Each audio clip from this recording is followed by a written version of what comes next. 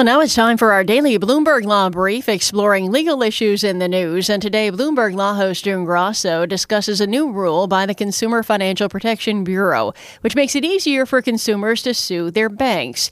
She speaks with Mike Gonzal, a fellow at the Roosevelt Institute, and Rafael Mangual, legal policy project manager at the Manhattan Institute. Mike, tell us about these mandatory arbitration clauses that are found often in the fine print of everything from credit cards to checking accounts. Yes, and they go far beyond that, too, to elderly care homes, to students in for-profit schools. But in the financial world where the CFPB has jurisdiction, there are two big developments, I think, that happened in the last 2 years that really pushed this into the public consciousness. One was a series of reporting by the New York Times, really just saying how broad and widespread this is. That virtually every type, as you just mentioned, virtually every type of financial product, be it your credit card, be it your checking account, basically anything that is not a mortgage, which is banned by law from having these kinds of arbitration being enforced, has these kinds of contracts. And there really is a transfer of power from people's ability to go to court, people's ability to be seen with public power, into private power, into settings set by the banks themselves. And the second was the Wells Fargo scandal. What people found, weirdly enough, was that the fake accounts that people were signed up for had these arbitration accounts, so people could not actually sue in the way that they normally thought they would. So the potential for abuse became very apparent, even though it was always there. Rafael, what does this new rule by the Consumer Financial Protection Bureau do? Well, it would essentially ban banks from blocking consumers from joining class action lawsuits to resolve their disputes with those banks. And the way that banks and other financial institutions normally do that is through the inclusion of an arbitration clause.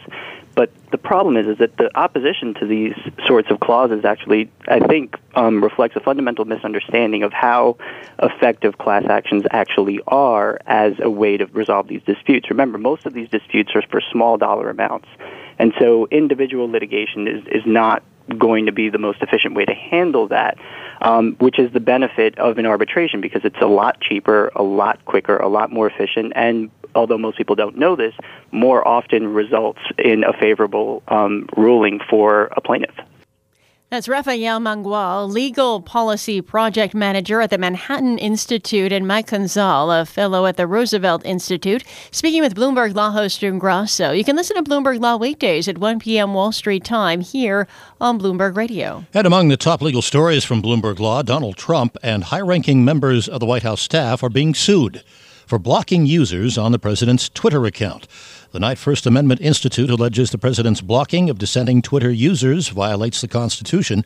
In the complaint, the foundation argues the president's Twitter account is a public forum under the First Amendment because of how both Trump and his staff use the account to communicate official matters. In the UK, Tesco is facing an in-depth probe into its $4.7 billion bid for food wholesaler Booker Group. Regulators are expressing concerns that the deal could leave shoppers in more than 350 areas worse off. The Competition and Markets Authority says the deal could enable Booker to reduce the services or terms it offers stores it currently supplies. And that's this morning's Bloomberg Law Brief. You can find more legal news at BloombergLaw.com and BloombergBNA.com. Attorneys will find exceptional legal research and business development tools there as well. Visit BloombergLaw.com and BloombergBNA.com for more information.